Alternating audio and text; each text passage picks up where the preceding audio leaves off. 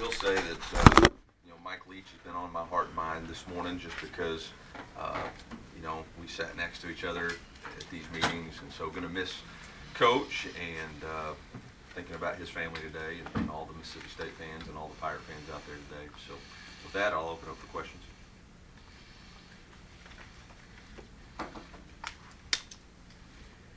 Yep. Hey, Coach, how does Luther fit into your plans this year? Any discussion of how do you guard it? Yeah, we thought Luther had a very successful season for us last year. Started every game for us. Had to battle an injury midway through the season that, had to get adjusted to college football. He played primarily the outside X position. This year we're going to move him into the slot and let him have that opportunity with some movement there. And so excited about what he can bring from a slot position. He's a big physical runner with the ball in his hands. I think the most dynamic plays he made last year were yards after catch, and so at the slot position, more availability of free release, match up more with safeties or nickels. He's got a really good feel for working in zone spaces in the middle of the field between the hashes, so that was good to see all spring. Eli, where does Missouri stand at the moment on the 8 versus 9 scheduling debate? Well, based on the last information that I was given, which the last time it was really discussed at length with the coaches that I'm aware of was last year at this meeting. I'm on the 9-game schedule. I like the setup of 3 permanents. I think the more permanents that you have, the more that you can measure your program against consistent opponents. I also think it preserves the basis of the SEC. I think the Southeastern Conference is the best conference in college football because of its fans and the passion of its fan base. And I think you run the risk of losing that with short-sightedness of, this schedule's not fair for me. It's not fair for me if I have to play 8 or blah, blah, blah. I think the reality of it is preserving the primary and secondary rivalries of this league, I think, are important to the league. I think it's important to the fan base. I think it's important now more than ever with the competition for dollars and passion in sports.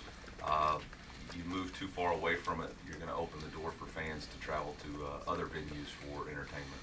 You get the sense that most coaches have that mindset of what's best for the league, what's best for fans? No, I think most coaches, I don't blame them. Most coaches are wired because of golly, I'm with a bunch of journalists, I lost my words. With the high turnover of our jobs, right? It's hard to have any vision other than what's right in front of us for the next 6 months, and totally understand that it would be more favorable in some instances.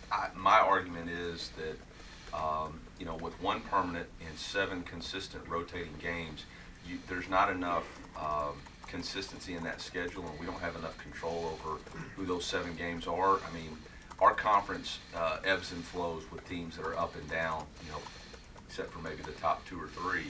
And so you may get a year where your 7 games, you match up with a team that's having a heck of a run, and I don't know that there's going to be enough consistency. When there's consistency of your opponents for 3 straight, these are the 3 teams that I'm going to play, you can kind of measure yourself and are you improving, or did I just run into one of the 7 teams that were having an unbelievable year and really did well out of the portal, or blah, blah, blah. So if it does end up 8, can you find any positives in that? Like if it did Yeah, end if up it that? ends up at 8, I got 4 non-conference games that will have the ability to control the schedule. Totally understand that. But I do think Commissioner Sankey makes a fair point. We'd be the only Power 5 school with an 8-game conference schedule. So, I don't know that that's best look for our league either. Eli, how important is it when you're recruiting, particularly maybe a kid outside the footprint of the SEC, and you can tell them, hey, you come stay 4 years, you'll go to every one, home and away? Is that a joke? I'm being serious. Like, what kids do we have that are staying for 5 years now? I just got a list of the transfer portal. Like, that's one of the most ridiculous arguments I've heard about why we should have non-divisions and rotate people through the league. Like, I don't even understand that argument.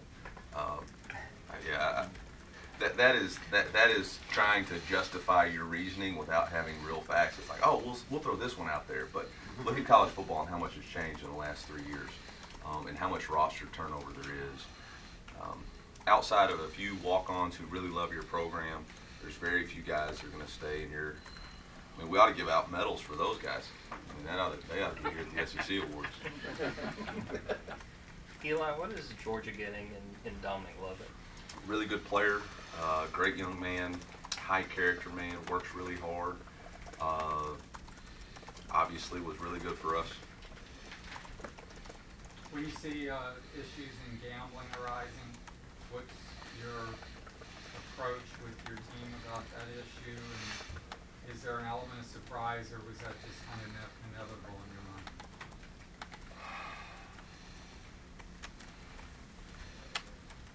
Y'all really are trying to get me in trouble here. There's just not enough. I mean, we're trying to give. Actually, Deion Sanders had a really good quote the other day talking about young men are joining a business, but we want to treat them like kids. We're giving guys 18, 19, 20, 21, 22-year-old life-changing money. People are making more money in NIL than my brother-in-law, who's a pediatrician who saves lives. And we kind of do it cavalier. And we think that there's not going to be any side effects or there's not going to be issues. I mean, there's information out there. There's bad actors out there always trying to make a dollar. They're involved in running around campuses trying to gather information. Like I think it's probably going to become one of the key issues that we face in our locker rooms. I mean, the NFL's faced it more high profile than I've seen it in the last 15 years, in the recent 2 years. So I think it's more prevalent because there's more money involved, and everybody's looking for a quick way to make a dollar. And so, I've been known to play blackjack myself. So, it's a tough deal. And like I said, these young men are getting a lot of money that is a lot right now, and if not other than trying to hand out advice and provide some parameters to it. We talk about in recruiting, you recruit your own problems. With this NIL situation, we've created our own problems in college sports. Do you favor injury reports at some level in the conference to some more information gets out there and not behind the scenes? I do. I'm for the NFL is the best sports league, in my opinion, which is not very well educated, but in my opinion, the best sports league in the world for a reason. So the more that we can streamline to some of those things, I think the better, especially now that we've kind of moved away from our collegiate model into more of a business model. Then I think that we need to put those safeguards in place. And I do think providing information, we provide an injury report every Thursday. Don't have to, but that's what we believe in doing. That's what I believe in doing. Coach, you guys have recruited the state of Texas pretty well. Does the addition of Texas help your footprint in that state at all? Well, I would say in the past we've recruited Texas really well. I think Coach Pinkel did an outstanding job. We haven't had as much success as we would like to have had in Texas. We do have a couple of key players. Ennis Straw from Duncanville, Texas, who I believe will be one of the top corners in our league, is from Texas. And Chad Bailey, our starting middle linebacker, is from the Houston area. So we've done a little bit of work there, but not quite as much as we'd like. I don't know. I think that's uncertain that Texas joining our league is going to therefore somehow have a impact on us recruiting the league, recruiting Texas in some sort of way. I firmly believe it's more about relationships and NIL. Would you, on the gambling issue, would you like to see players be allowed to bet on pro sports? Do you feel like that's an issue? No, I don't want to see them be allowed to bet on pro sports. We got a lot of former players in our locker room that are playing in pro games. I mean, you're just opening up too many issues.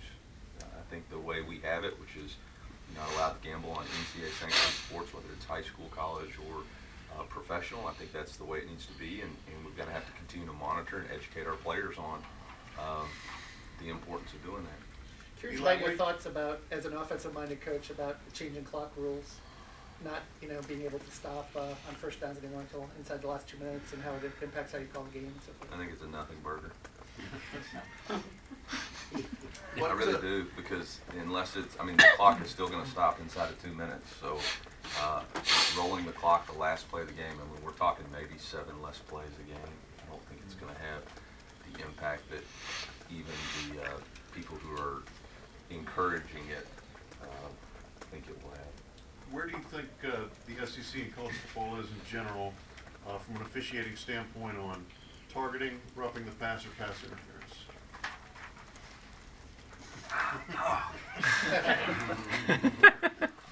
Oh, well, I haven't had John McDade tell me how we're doing on it just yet. That'll be after today, but if you catch me later. I will say this. My personal belief on pass interference is we need to adopt more of an NFL model where there's no contact outside of 5 yards to make it more streamlined instead of a judgment call.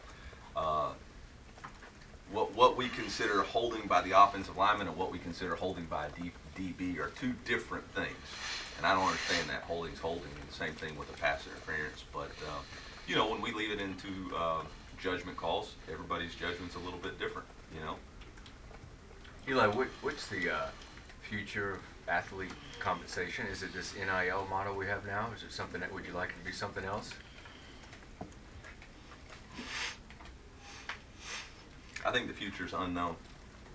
I think we're in a very unknown situation. And, you know, if I had the right answer, I'd probably give up coaching football and be Miss Cleo, 1-800-ELI, and you can get information for me. I'm not sure what it's going to go to. I know that, in my opinion, right now, what we have is a broken system that needs some sort of guidance. And we've been criticized as a state because of our state law, which I think is unfair. We don't criticize other people for being innovative in what they try to design for offense or defense or how they run their schemes to try to create an opportunity for success. So why would we be criticized for creating an opportunity for success with us through our state laws? So I don't believe that that's a fair criticism by anybody. And I think it's an unknown situation. And the future is, until there's some sort of crisis, I would assume, to create it, create some streamlined standards. I don't know that there'll be that much change.